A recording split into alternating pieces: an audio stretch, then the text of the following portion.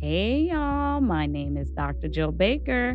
I'm a wife, a mom, a community health researcher, and an executive director.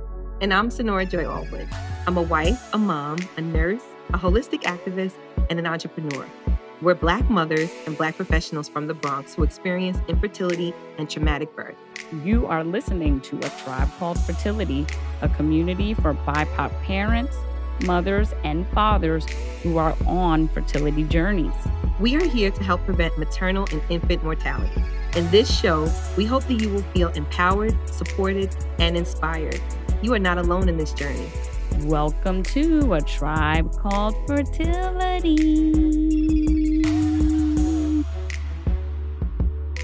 Welcome, listeners, to a new episode of A Tribe Called Fertility podcast, your favorite podcast about all things infertility, fertility, Black maternal health, Black reproductive health, families, the list goes on and on and on.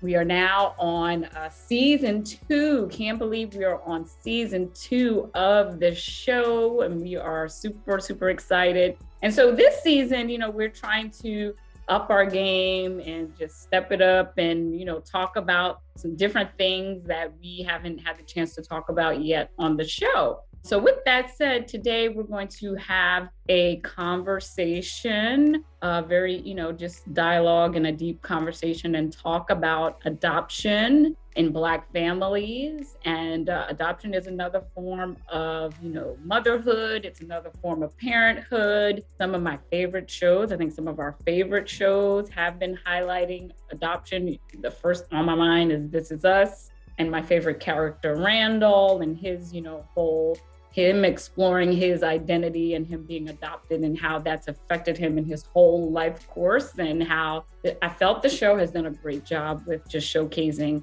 how much that does impact someone, and particularly when you're a person of color, which I think adds another level of just how you feel about yourself and how you then carry yourself as a parent in the world. So today we are very lucky to have one of my favorite sisters and favorite women in the world on the show. I was thinking today, I was like, wow, we've known each other for a very long time. Like, we've known each other before we had kids, which was like a whole other life. Yes. Like, let's think about life before the kids. That was great. That was nice. We could have had some more time. Carefree. Look, let's have a moment of silence. Let's have a moment of silence. When life before kids. Oh my gosh, that's so true. That's so true. So we have on the show today as our special guest, Mrs. Elisha Stevenson. Like I said, we go way, way back because our husbands have been best friends since their freshman year of college at Drexel. I think they were 17. I don't know. They were very young. They looked like little kids. Like completely different people. We look at pictures and we're like, wow, they look so young. And so, yes. And then, we've been fortunate to have moved to Jersey in the past 2 years. And crazily, we're like literally 10 minutes away from each other, which is insane. The commute could not be better. Yeah. I never thought we would be in Jersey. I was like, no.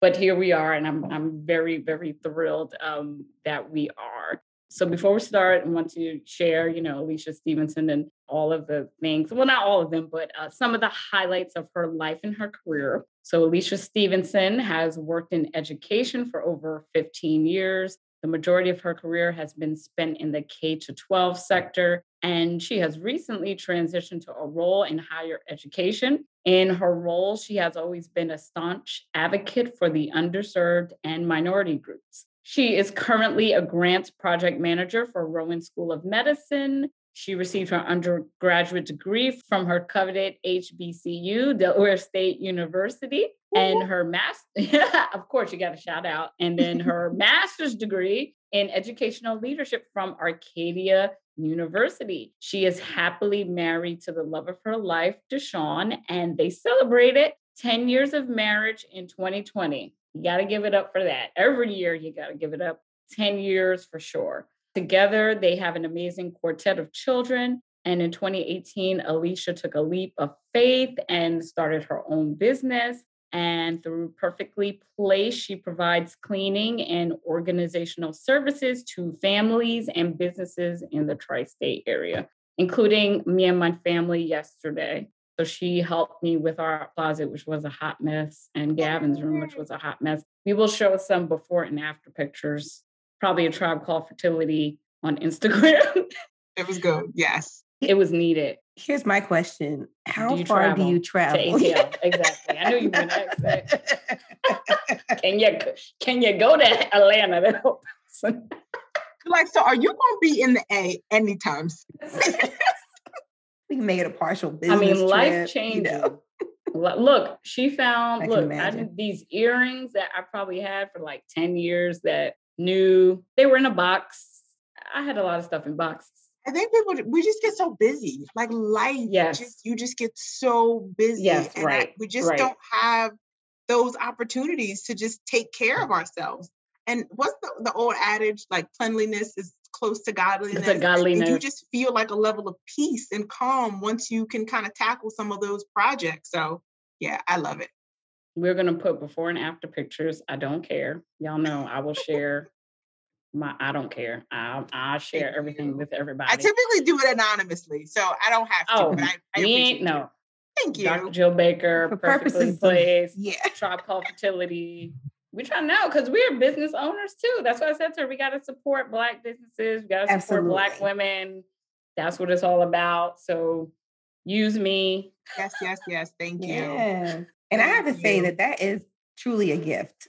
Like it doesn't come easy to everyone. No. Yeah. Like, and I know what you mean in terms of like things being organized and then you feeling like that, just that sense of relief, that calmness, like I think there's some evidence that says like, if your environment's a mess, like your life's kind of a mess. So that's true. It really, it really does help. So, I mean, I'm all for it. Like I said, whenever you want to come to the A, I would love. We'll make a girls trip, a girls organizational trip. We'll make it happen. I just need a reason. Yes, right. Take a break from the day-to-day that's happening up in here. And I just want to celebrate you and your husband also on making 10 plus years of marriage. Wait, it's going to be 11 though. Yeah. October, right? Mm-hmm. Coming up. I just said 10 because that was like a milestone. So yeah. Exactly. Right. And it was achieved during every COVID. Year, I can relate. Every year matters though. Every year matters. But I think 10 year? Oh no, that year hit different. Right. And then to like make that milestone to during be in that year, your entire family on lockdown. Yeah, that was. Are we going to die? Right. That was very trying. Absolutely. And a lot of marriages didn't make it. Divorce rates are up. A lot of marriages didn't. Domestic violence rates are up. Absolutely. Right. So to say we made it another year, we made it 10 years, I think is a huge thing. It's beautiful. And it's Black love. You know what I mean? And love, Black marriage. We actually celebrated ours as well on September 19th last year as well. That was our 10 year. And we were supposed to be away. And then here's the pandemic. And it was just, all right. You're like, can I live? Right. Come on. But I think it made it that much more significant. Do you know? Like, because of because you're like, we're still together. Right. Exactly. Like we're still here. We're gonna celebrate. We're gonna just change this, remix our plans. That's it. And just celebrate it. That's right. Because we're alive and we're together. Absolutely. Much like life. Much like what I feel we do with life as Black folk. Like, I feel like we are the kings and queens of give me lemons, I'm gonna make lemonade. You know what I mean? Absolutely. That is like in my room right here, my dining room. Lemonade. Yes. Yeah. Lemons make lemonade. Right, Gavin? And Jill, when you were talking about adoption, the first thing that came to mind for me is that it would almost appear as though we don't necessarily adopt in our community, in the Black community. But we do. I think that in the traditional way, we don't. We may not. Our numbers may not be strong. Like through the books and the books.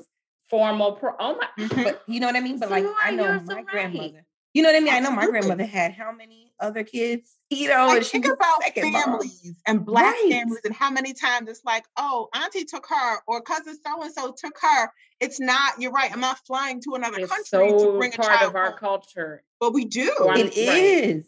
It is. Well, we're not going to go through the formal process of adopting someone. Like, even my grandmother, my aunt was her adopted sister, my Aunt Florence. But Aunt Florence looks just like my grandmother, my Aunt Barb, my Aunt Lottie. And then I think I found out, like, when I was older that she was adopted and she wasn't biologically related. And I was like, oh, insane. Yeah. But you're right. So my oldest is my sister's biological daughter. And when she was born, she wasn't in a position to take care of her. Deshaun and I were actually engaged when she was born. And it was kind of like... Can we talk about your engagement for a second? Because Can we talk about that? Can we go back there? Yeah, can we just talk about it for 1 second before we get to the heavy stuff? Yes. No, you tell it. Okay. So did you know? Oh, did I know that he was going to propose? Yeah. Your husband? Like everybody knew. We all knew. Yeah. Okay. So we all went on a couple's trip. We went to Germany, Paris. We were in Amsterdam. Like, it was amazing. We are in Paris, hanging out. I mean, we're in Paris, so we have to hit the Eiffel Tower. So we're on the Eiffel Tower. And at the top, all the way at the top. And then I just see like a sea opens and Deshaun like drops down and proposes. And where did those people come from? Congratulations, and like different languages. It was beautiful. Like, it was like it felt like something out of a movie. So it was amazing. And then to have the team there to be supportive and share that moment with, it was amazing. It was, and that's like pre-Instagram, y'all. Okay, so I just love that right there. Right, it just tells me how real it is. You know what I'm saying? Right. That hit nobody's gram. Nobody. Yeah. Right. No. And the whole thing, like, I don't think I told my parents for a few days because we were like, I couldn't get to like an international phone and we were traveling. Right. So I think we were 6 hours. We waited until we got back to Germany to have at Annika's house. Right. And then I called the time difference. Yeah. So then you have this beautiful, amazing, elaborate engagement. Yeah. To come home to now my family, just drama. Right. Just completely like this implosion of, just overwhelmingness. And it's like, back to like reality of your family and your family dynamic and everything. It was, I just got engaged. Like, we haven't laid a foundation as a couple, like as a married couple. I don't think I have the capacity for this. Like, I don't know. And many nights, like, I'm crying to my dad and my mom, and I'm like, I feel bad. Like, I feel like I have to do something, but do you do something knowing you may not do it well? So at that point, it was just like, I just can't. And then my mother stepped in. So for 2 years, she was with my mother. And then it got to a point where, like, you've raised your children. Like, you didn't sign up to do daycare and pre-K. And so for me to kind of see her going through what she was going through at 60 years old, it's just like, you're not built for this. And then my sister was still there, kind of in and out, with like a bit of a negative perspective. Like, you would kind of come in and say what to do, what not to do, and how to do it, and then fly back out. So just the dynamic was just really, really weird. But so that's how we ended up in Jersey. So it was interesting you say that, Joe. I remember Deshaun and I were looking to buy a house, and it was like, I was saying that to Sonora before we got on. So this is how you guys having to move. Like, the whole state got involved. There was a whole scene. We tried to get her case transferred to Philly, to Pennsylvania, and they wouldn't or couldn't. Like, who knows what the turnaround time would have been. And I'll never forget. And I'm pregnant with Jordan. And I say to Deshaun, no. When we moved to Jersey, Jordan just turned 1. And Jordan and Journey are like 17, 16 months apart or something. Not even. I think it's like 15. But I said to him, we have to do something and we have to do it now. And I don't know what that is. And I'm like, and I own my house in Philly. I'm like, do we just I go? guess you did. Do we she go? Owned her house herself. I said, can we go and can we just rent the house here? He didn't skip a beat. We will figure it out. Wow. So he literally who does that? Who does that? Right into the family. Right. But honestly, I feel like that's how it goes. Do you know what I mean? Like everyone's, I feel like holding their breath for the big day, and it's like, and then everything magically changes. It's not, you know what I mean? Like, and when he was raised, it was him, his sister, and his twin cousins. So for him, like that extended family, like that, that was natural for him. Wow. Right. So he didn't miss a beat. Yeah. Wow. So if he didn't, so for him having that experience, I'm sure that it had a positive impact. Absolutely. Yeah. Because another person might be like, we just got married and our financial situation is fine, and you're pregnant with your first biological child. And he did not know. He has been such a saint with everything around. I mean, he's an amazing father, but the way he stepped in with her and the situation. Right. And then another thing is people are like, that's not my biological child. Sometimes some men are like, I don't. There's no, why should I do line drawn in the sand. There's no his kids and everybody's the same. It's equal playing field for everybody. So just to give this some context, this is your sister's child. Correct. Your sister was unable to provide stability. Correct. For your now daughter. Correct. And you were watching your mom trying to pick up the pieces, fill in all the gaps, as Black mothers do. Absolutely. And you were like, no, grandmothers, right. Something's gotta change. Was there something that happened that you can't do this? Yeah. What was like that straw for you? I think just seeing the dynamic between my mom and my sister and how it was a constant need to override every decision that my mom made. Like, I'm her mom, but I'm not raising her. Like, to constantly be the authority role when you're not here the majority of the time. And just that constant dynamic, that power struggle, like to see her just in limbo and just, I didn't want to see her have to deal with that, like on a constant. I'm like, you've done everything that you can do.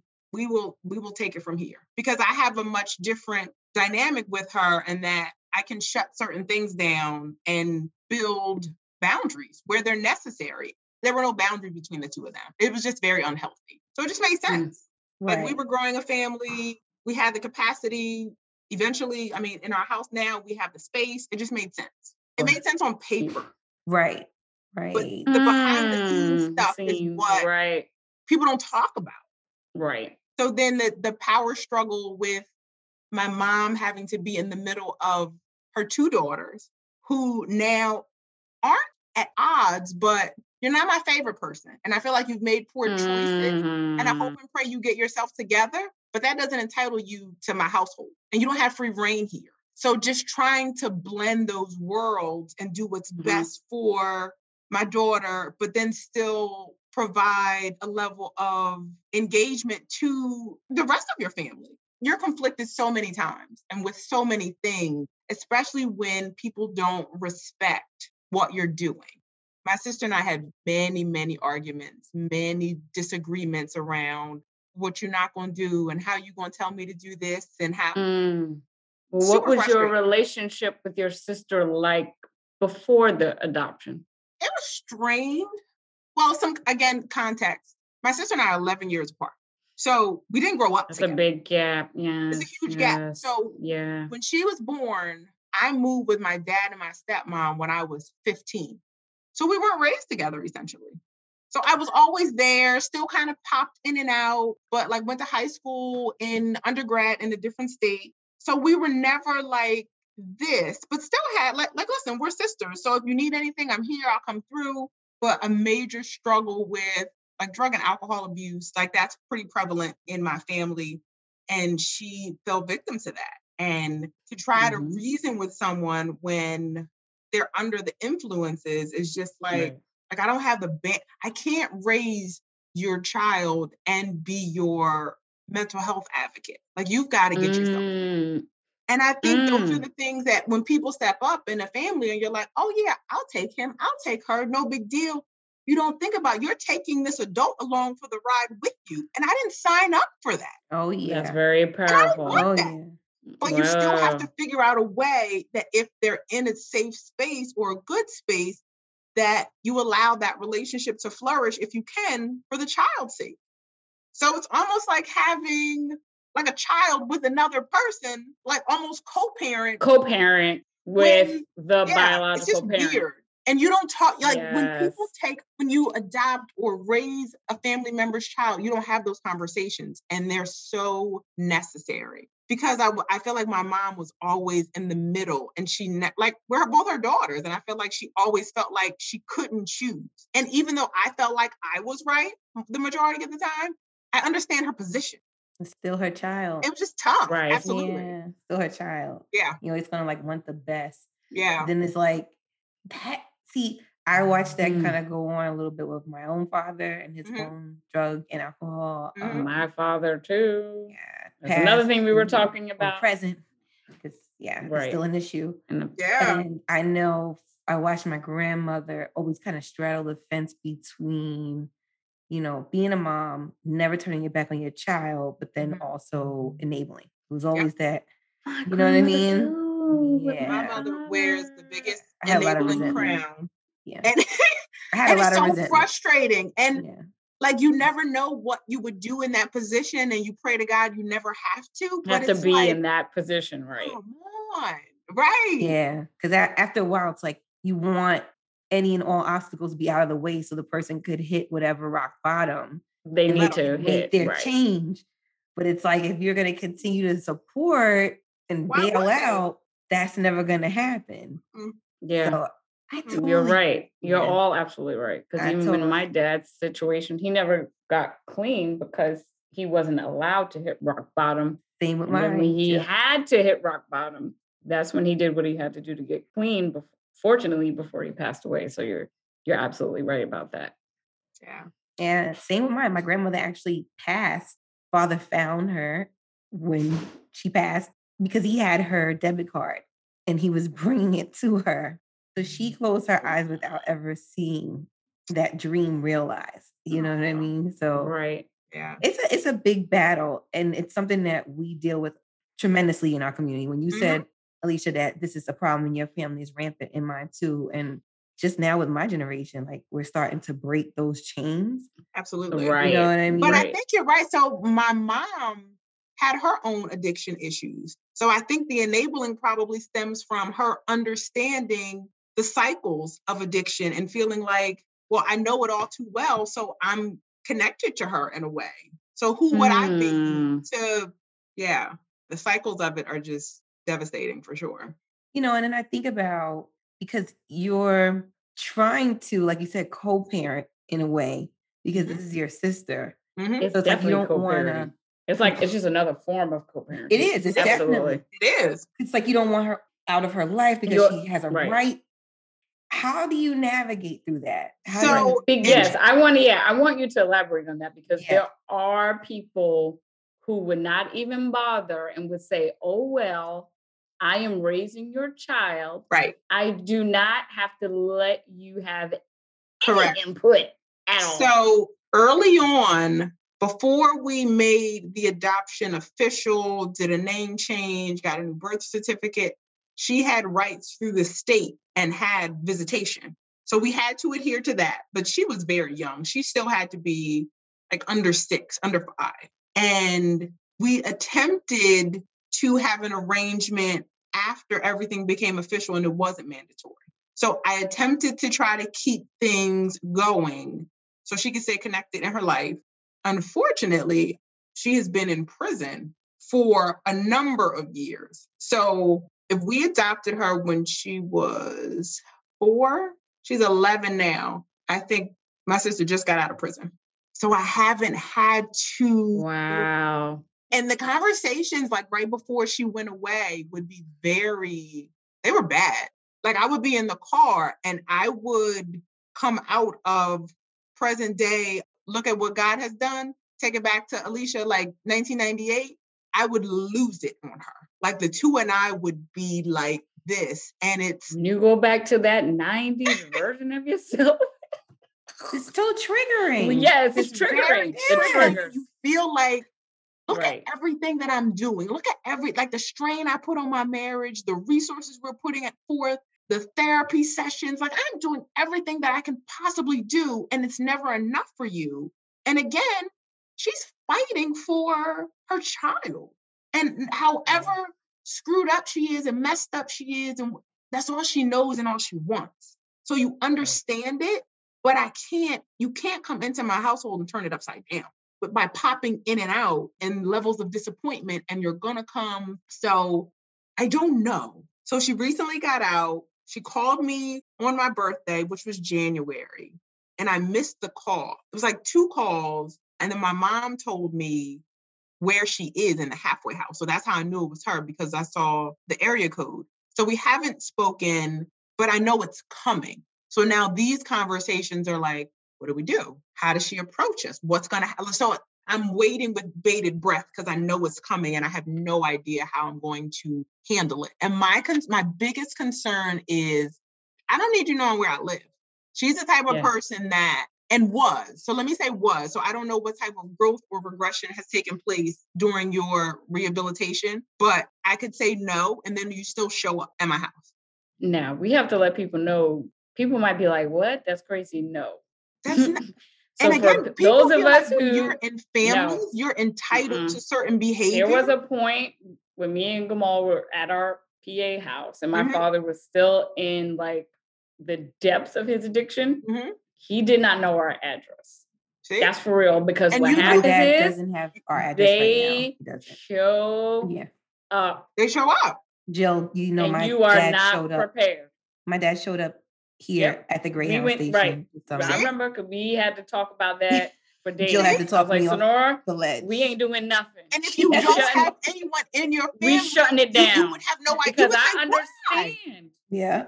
Right. It will pop up on you. They will pop up on you. Not in the right state of mind. Not in the right state of mind.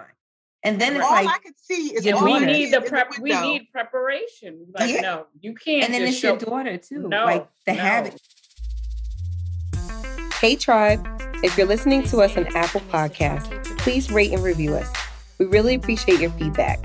Also, don't forget to follow us so you can be alerted each time we drop new content. Thank you for listening.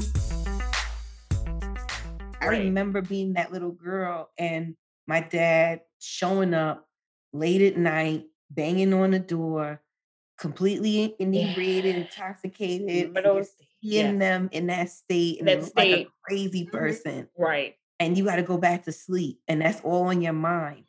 So you understand. You can't get those images. Can't get them out of your head. Images out of your mind. Right. So it's like, I understand the wantingness to shield, because you know, like you've done all this work to keep the child on the right track, and then now here is this. And do you refer to her as your daughter, and does she call you mom? Yep. Okay. Yep. And we told her her story on her 9th birthday. Oh wow. Yeah. Wow. Because what I didn't want, again, is to be another big Black family secret. That's how this whole conversation got started. And you don't know. Like these secrets. Stop with the secrets. I would never want to set her up like that. So a conversation around how you came to be, what it is, how you're the best pregnancy I had. I didn't get no stretch marks with you. Like, I love that we have that transparency. So it's not like you're 17 years old and I give you this earth-shattering news, and then imagine you don't talk to us for 3-4 years because you're so heartbroken that we would keep something. No, she knows.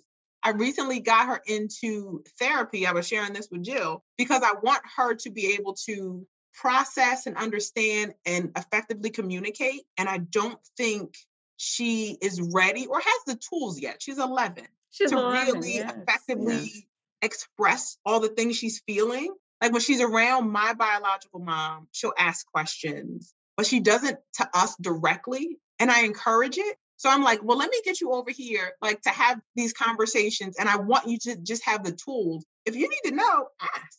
So we try to keep dialogue going. Like, this is not a one and done. So we encourage her to just, whatever you're feeling, whatever you're thinking, ask. I just said, so this is how this whole thing got started. We just had lunch and we're talking about this like a month ago. And I said I'm probably going to cry before this episode is over. But because it's just very personal to me because as y'all know, my mom was adopted. Y'all know my mom. My mother didn't find out until she was 17 when her adopted mother died of breast cancer. And her adopted family kicked her out of the house, told her, oh, by the way, you were adopted. You can't stay here. You can't keep anything. And fortunately, my mom was dating my dad at the time. And my grandmother and my grandfather let her move into their apartment in Dykeman Projects at 17. Then 4 years later, 3-4 years later, then she got pregnant with me. But my mom, I asked my mom, did you ever feel like something was wrong or something was off? And this is, before my mom, we had many talks about this before she had Huntington's because she can't really communicate about these things now. But she was like, I always felt out of place. I always felt like I was different or I was an outcast and I didn't know why. And she just said, I always felt like I was bullied and I was made fun of and all my cousins and everyone made fun of me and I never kind of knew why. So she said when she was told that she was adopted, then kind of like her childhood then kind of made sense. But nevertheless, it was just very traumatic, of course, for my mom. And so she always kind of felt like an outsider. And even when we moved to the Bronx and moved into our 3-family house, everyone still in my house was my dad's biological relative. So my mom didn't have anybody. And so with my dad's drug addiction, then what ended up happening, and you ladies know, is that I ended up being at 10, my mother's advocate because my mom had nobody else to speak up for her. So my grandmother enabling my dad's drug addiction didn't matter, when the cops came to the house or when my mom and dad got into a fight. And I'd be like, okay, grandma, daddy probably shouldn't have slapped mommy. And then maybe the cops when they came to the house at 10 years old and realizing later that I wasn't supposed to be in that role at 10 years old. But I naturally felt like I had to advocate and I had to stick up for my mother because she didn't have anybody. And because of everything that happened, in her childhood and her being adopted and kind of not knowing, so I was like, mom. Yeah, that's your mom. You're gonna ride with mommy. I feel like that is a natural. It's still a lot.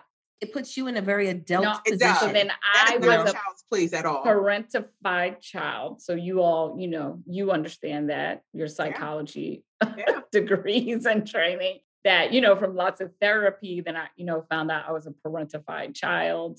I did not have a regular childhood because of my mother's issues with her being adopted, not dealing with that, her depression, then my dad's, substance abuse. And I had to make a lot of decisions at a very young age that a normal child should not have had to do those things. You know something, Jill? I feel that our generation, I feel like this is the story. This is the norm.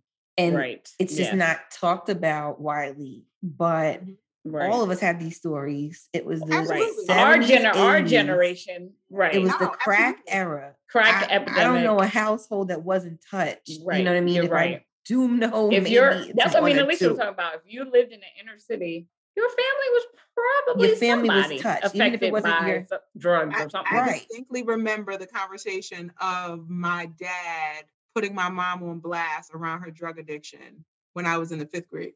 And I just remember sitting there eating dinner and dropping the fork like, wait a minute, and kind of going back in between the two of them. Like I knew, again, Jill, similar to your mom, I knew something was off. Something was wrong. But I didn't know, obviously. What exactly? I knew what her condition was when she was versus when she wasn't, but I couldn't identify that. And then I'm like, I literally can replay it in my mind like it happened yesterday. Yes. Mm-hmm. All those things, right? And all those that brings me to your daughter, because here you're raising her.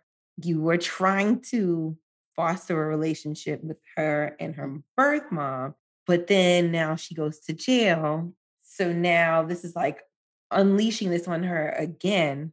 She doesn't know. So what I've never done is shared anything negative, because that's your story to tell her, because what you won't do is say, I've painted you in a negative light. So anything that has been, I don't tell her real information. I just say, I give her a base of she couldn't, she can't.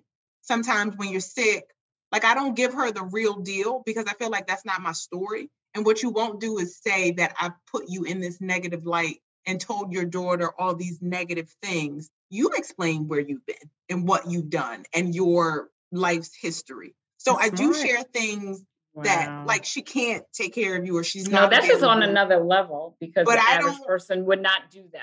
I don't, because I never want, she will never say that about me. Like I said and did these negative things. Nope, that's your story. You share. Also, you don't want to poison her. You don't want to poison your daughter against her. It's like you will figure it out. It's you will see it for yourself. Won't be that long. Maybe at some point when you connect, you'll be in a different space and a different person. Yes. But I will never give. Nope, I don't tell her. So she has no idea where she is or where she's been. Okay. So but I commend you.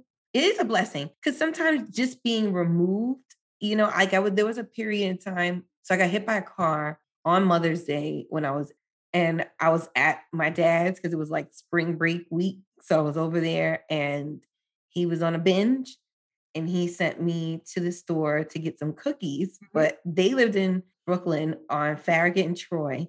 And the store he wanted me to go to was across Utica. I was 8, y'all. I had just learned to cross the street in general. Like, and not that I was able to do it, but like I just learned like to look both ways. Like not proficient at all. Yeah, like, I'm not proficient. Like, you know, not on the streets. I might be able to do it one way. You know, I don't know. Somebody has to watch me. But he sent me across Utica and I was like, I can't do it. We got into a whole argument. He's like, I'm your father. You listen to what I tell you. And I'm like, my mother said I can't cross the street. So I go and I get hit. And it was a huge thing, but they knew he was on the drugs. I didn't really know at that point in time. I knew, like how you said, you knew certain behaviors. Right.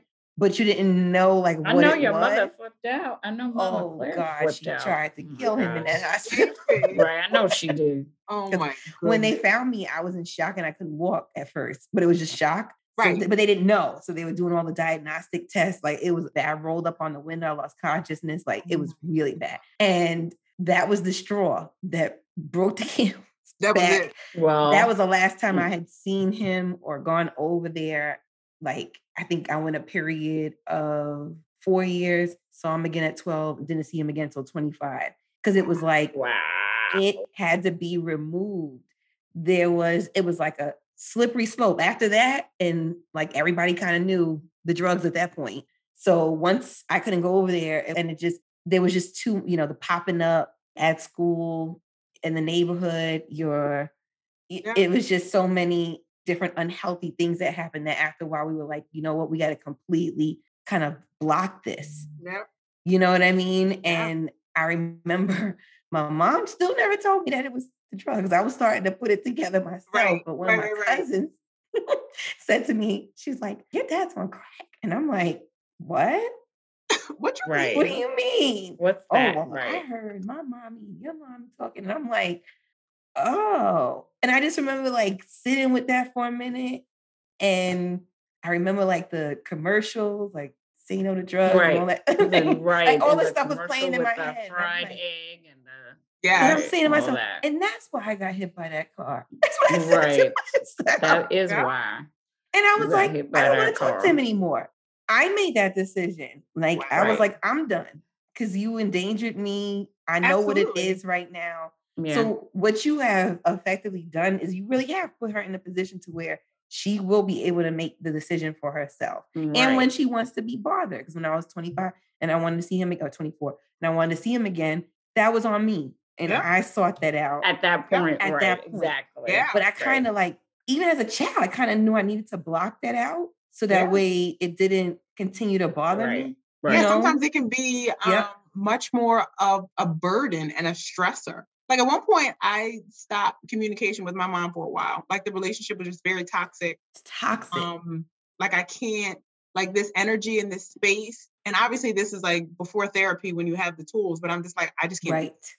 I can't do this. Right. And I knew that. So I do feel a level of comfort that she's not being exposed to like this roller coaster ride. And that's exactly what it is. I think you'll be developed and more mature to be able to recognize and see her for whoever she is once you're introduced. So I find comfort in that for sure. Yeah. But awesome. I'm not excited about what could potentially happen like in the teenage years, depending on when it kind of reemerges. So we'll see.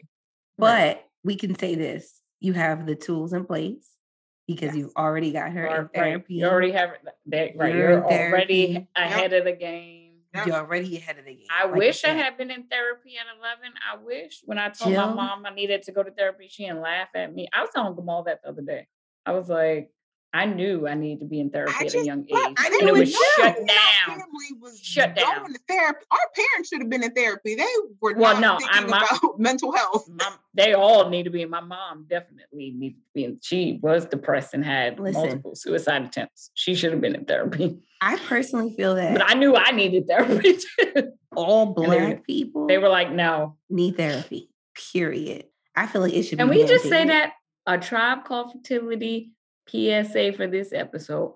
All Black people need therapy. Okay, we said it. Yeah, because this stuff is not normal. Y'all do what you want. You know what I mean? And we'll laugh it off, but it's not like, and not everyone can break cycles like how you have, Elisha. Like it takes so much work and so much work, courage, work, and time. Absolutely. And vulnerability that everyone is not willing to do the work to get to that place. Because a part of my heart is torn. It's like you want to pass judgment on your sister to a degree, but then at the same time, it's like, what were her odds? You know what I mean? It's like you were the one who made it out, Elisha. You know what I mean? Like an episode of Survivor's Remorse where I was the one that got out. You got out. I was the one that got out. You got out. And we all were. It could have been me. Like she and I, like the same trajectory. And it's only by the grace of God and the fact that I moved into a different environment with my dad and my stepmom at 15 that changed my entire life. Wow. Because she and I would both be products of our mother and our environment.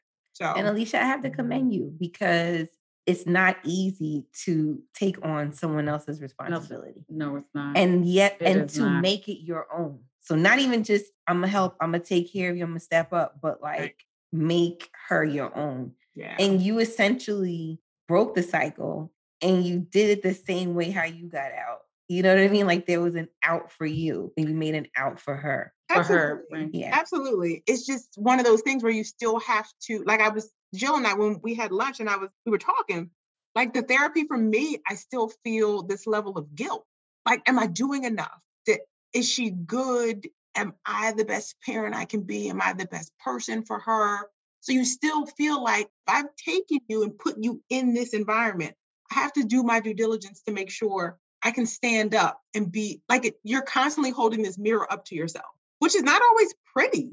It's not. It's very overwhelming. It's very trying, but you just want to do the best you can do for the situation from looking at that mirror. If we really look. Yeah. The self-reflection. That's it right there. That's it. Looking right in the mirror. People don't even want to look. So that's true. No, kudos to you for even looking and doing it or on a knowing basis. You needed to look. Yeah, we all need to look. Yeah. Seriously. Yeah. And knowing what you needed to do to change this pattern and this, dynamic. I feel like where we all are right now is that our children are going to benefit from the work that we all are doing for ourselves individually and the work that we're doing in our marriages, because that is key and that matters 200%. Yeah. And also what we are doing for our children and what we're doing to set them up differently so, they can cope with life so much more emotionally healthier than we had to. Like, we didn't have a choice. I think for our parents, like, drugs and alcohol was the relief. Like, there was no mental health awareness. And for real, none of this. They did on a real, I mean, they did the best that they could, you know. They really also the best that they could do. As soon as I had a child, I looked at my mom like a you're like, different person. Like, you are nothing more than a woman. This is the best that you can do. Like, this is what that is. They're doing That's all you could do. It's so humbling, isn't it humbling? Oh my gosh. Absolutely. Right. And what they have, what they know, and what they have. Yeah. Right. Did the best you could do. It could. And once you get past that, me, 20 years of therapy and still going, but a lot of people get hung up on my parent did this, my parent did that, and now I'm like this. And it's like, okay, yes, we understand that, but you cannot use that as an excuse to have negative behaviors, negative patterns, or however you feel you can be in this world. You can't keep blaming your parents. Accountability. Be responsible for yourself. But also empowerment. And like, you're giving someone else your power. Right. You're giving your life. It's your life. Right. Whether it's a parent or not. Why give them the power? Especially if you're 40 and up, stop saying because my mom did. It's so true. Stop. Yeah. Stop giving them the power. I can't do the self-pity, the woe is me. Come on. Let's get this together. That's and heal. And if you can't do it by yourself, then that's what therapy is for. Yeah. Let's just stop. Let's just stop that. Yeah, no. I think, please back people. I think the biggest thing that I could offer to anyone that is in a similar situation with a family member, a close friend, I think just transparency with the tiny human, the little person. I feel like they deserve a baseline of information around their truth. Don't just brush it under the rug and everybody's whispering at the barbecues, oh, that's so-and-so's doing. No, just talk to them. Our people, we do that. We do. Yes. Stop doing that. Let's stop making these kids and let's stop making this stuff a secret. Don't do that. That's where you start. That's where it goes wrong. Correct. Like, it's nothing, it's no shame in, and I think when we communicated that to her, it was like, it's nothing shameful about being adopted. And I'm like, that's not something we share and tell people. I'm like, but it's not a negative thing. I said, if you want to share that, share it. I don't care. I said, I'm not going to go run around in Target and say, this is my biological daughter, this is my adopted daughter. I say, you're all my daughters and my son, so it doesn't matter. I said, but if you want to share that information, I support you 100%. Don't ever feel like your story is something that you should shy away from, or you shouldn't be proud of, or that it's a secret and you don't want anybody to know. It's not. You already took the shame out of the it's owning. There's no shame. Stories. Owning our stories and our authenticity. That's why this show, owning our stories, seriously, because absolutely, for so long I've carried so much shame. We all have so much shame with regard to infertility. But then, like, what is that all rooted in? Just shame in general that we've experienced throughout our lives, and we have got to stop it in our community. So, anyone who has the strength to be a cycle breaker, I have to commend you. We commend you. Thank you. And thank you so much for sharing your story. I just want you to come back for a part 2. Yes, I would like to talk about we need a part 2. The blended family aspect. Yeah. Oh, we haven't talked about that yet on the show. What it looks like now, outside of, Right. Yes. No, I like that. Yes. I would love to share an update around how she's doing, how things are going. Who she is. Yes. I know. Can you imagine? Like, we're already having those conversations around, like, teenage years and menstrual cycles and high school and middle school. So and she's the oldest, so she catches it. Yes, she's the oldest. We talk about God, and she just looks at me like she's so beautiful. She's so amazing. She's so sweet. She is a very sweet girl. Oh my gosh, a very good. When all of them are together, oh my God. She is super sweet. She's super responsible. I'm very proud of her for sure. Because anybody else, 18. Wait till she's 18. No, that's not her shit. I know, but right. I said 13. She's on me. No. She's gonna own the world. I just can't wait to see it. She is. anytime the girls get frustrated around something, I just walk up to them and I'm like, who run the world? Girls. If my son hears me, he'll be like, squirrels. And I'm like, don't be a hater. We can't leave them out. Boy. No, then Gabby's mad. What about boys? Yeah. Why are you always talking about girls and black girls, rock and black girls? I said, because we have to lift up the girls and black girls more. We're going to lift you up too, but we have to lift up the girls. I just want her and all little black girls to understand how amazing they are and their power. I didn't understand, or maybe when I was that age, my mom was busy. When nobody was reassuring me to tell me how mom had 3 jobs, so I don't. You know what I mean? Like, I think just to plant those seeds early on just makes such a huge difference. Y'all know my Our mom parents didn't have any time. We'll talk about that later. But my mom ain't. Yeah, we will talk about that later. Right? Okay. Mama Michelle, that's a whole different conversation. That's a Tribe Called Fertility after hours conversation. Mama Michelle. Right? Listen, the wisdom of Mama Michelle. Yeah. Exactly. Ooh, that's a good show topic. The title of that could be 100, because she would keep it. All the way. No, I told y'all. That's my mom too, though. 2 or 4. Yeah. I'm telling you. Listen. Like, did I ask for that piece of advice? Raw and uncut. Yep. Period. And rightfully so, when we look at their environments. You know what I mean? Right. So right. Understanding, I feel like one of the tenets to healing lies in the transfer story for me. I know for me, it did. For me, it brought about a lot of healing between my mother and I's relationship. Just her sharing her story. It also protected me from certain things growing up.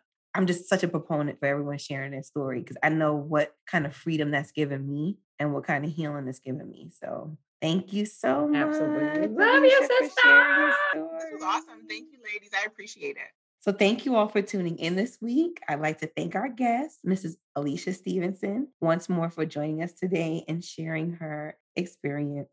Elisha, could you please let our listeners know where they can find you and connect with you? I am on Instagram at perfectlyplaced1, or you can email me perfect4organizing.com. Awesome. And thank you again, Absolutely. Elisha. Thank you for listening to our show today. Please follow A Tribe Called Fertility on Instagram, Facebook, TikTok, and Twitter. Feel free to DM us with your questions and thoughts, or to share your fertility story. For more information on your beautiful and brilliant podcast hosts, visit www.atribecalledfertility.com. If you are listening to us on Apple Podcasts, please rate and review us. It really helps the show, and we welcome the feedback.